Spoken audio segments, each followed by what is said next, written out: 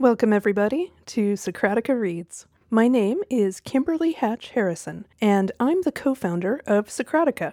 You know us from our educational videos about math, science, programming, and how to be a great student.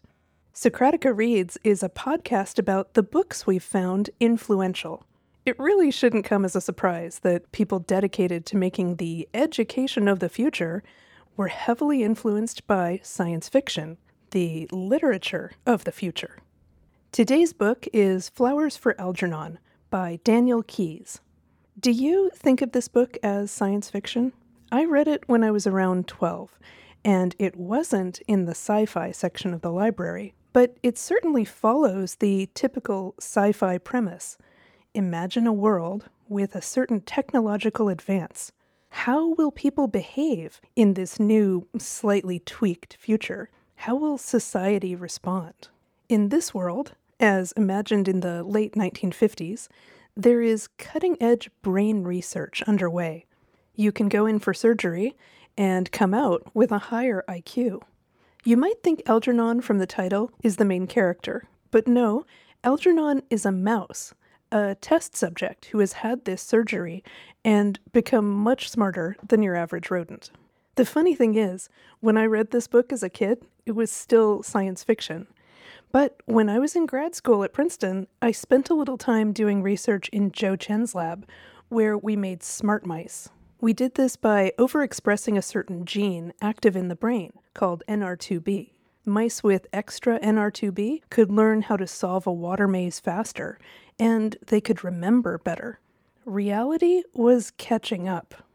It is still science fiction to imagine this being used in people, and in Flowers for Algernon, we have a cautionary tale.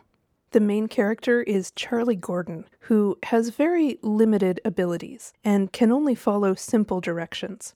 Even Algernon can beat him at maze puzzles.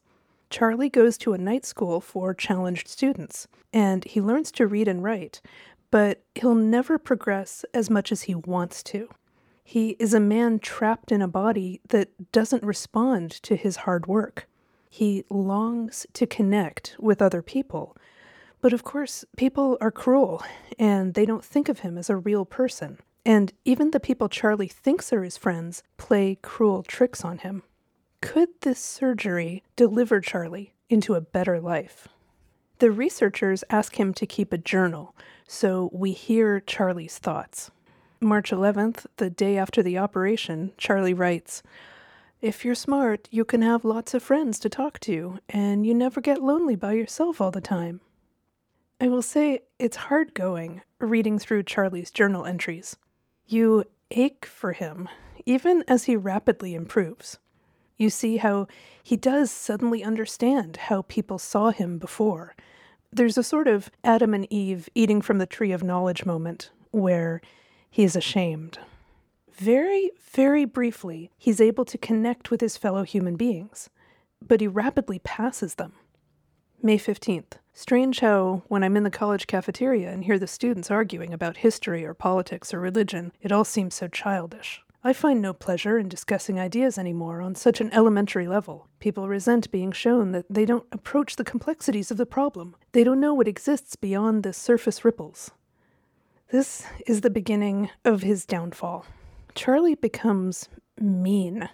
He hurts everyone around him with his superiority and his attitude that his work means more than being a decent person and having meaningful relationships.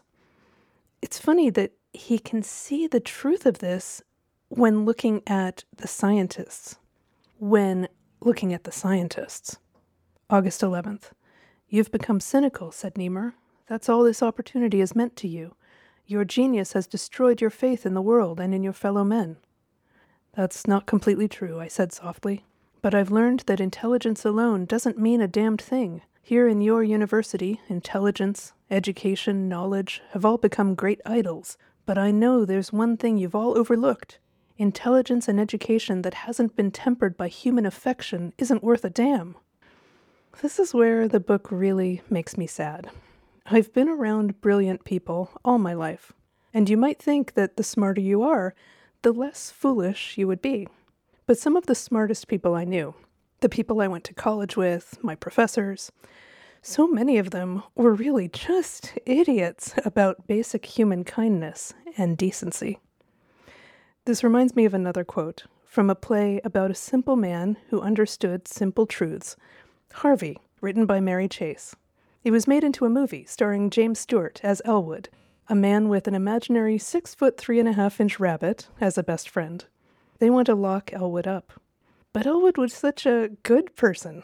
Why would you want to keep him out of society and leave nasty people out in the world just because they were smart? Years ago, my mother used to say to me, she'd say, "In this world, Elwood, you must be," she always called me Elwood, "in this world, Elwood, you must be oh so smart or oh so pleasant." Well, for years I was smart. I recommend pleasant. You may quote me.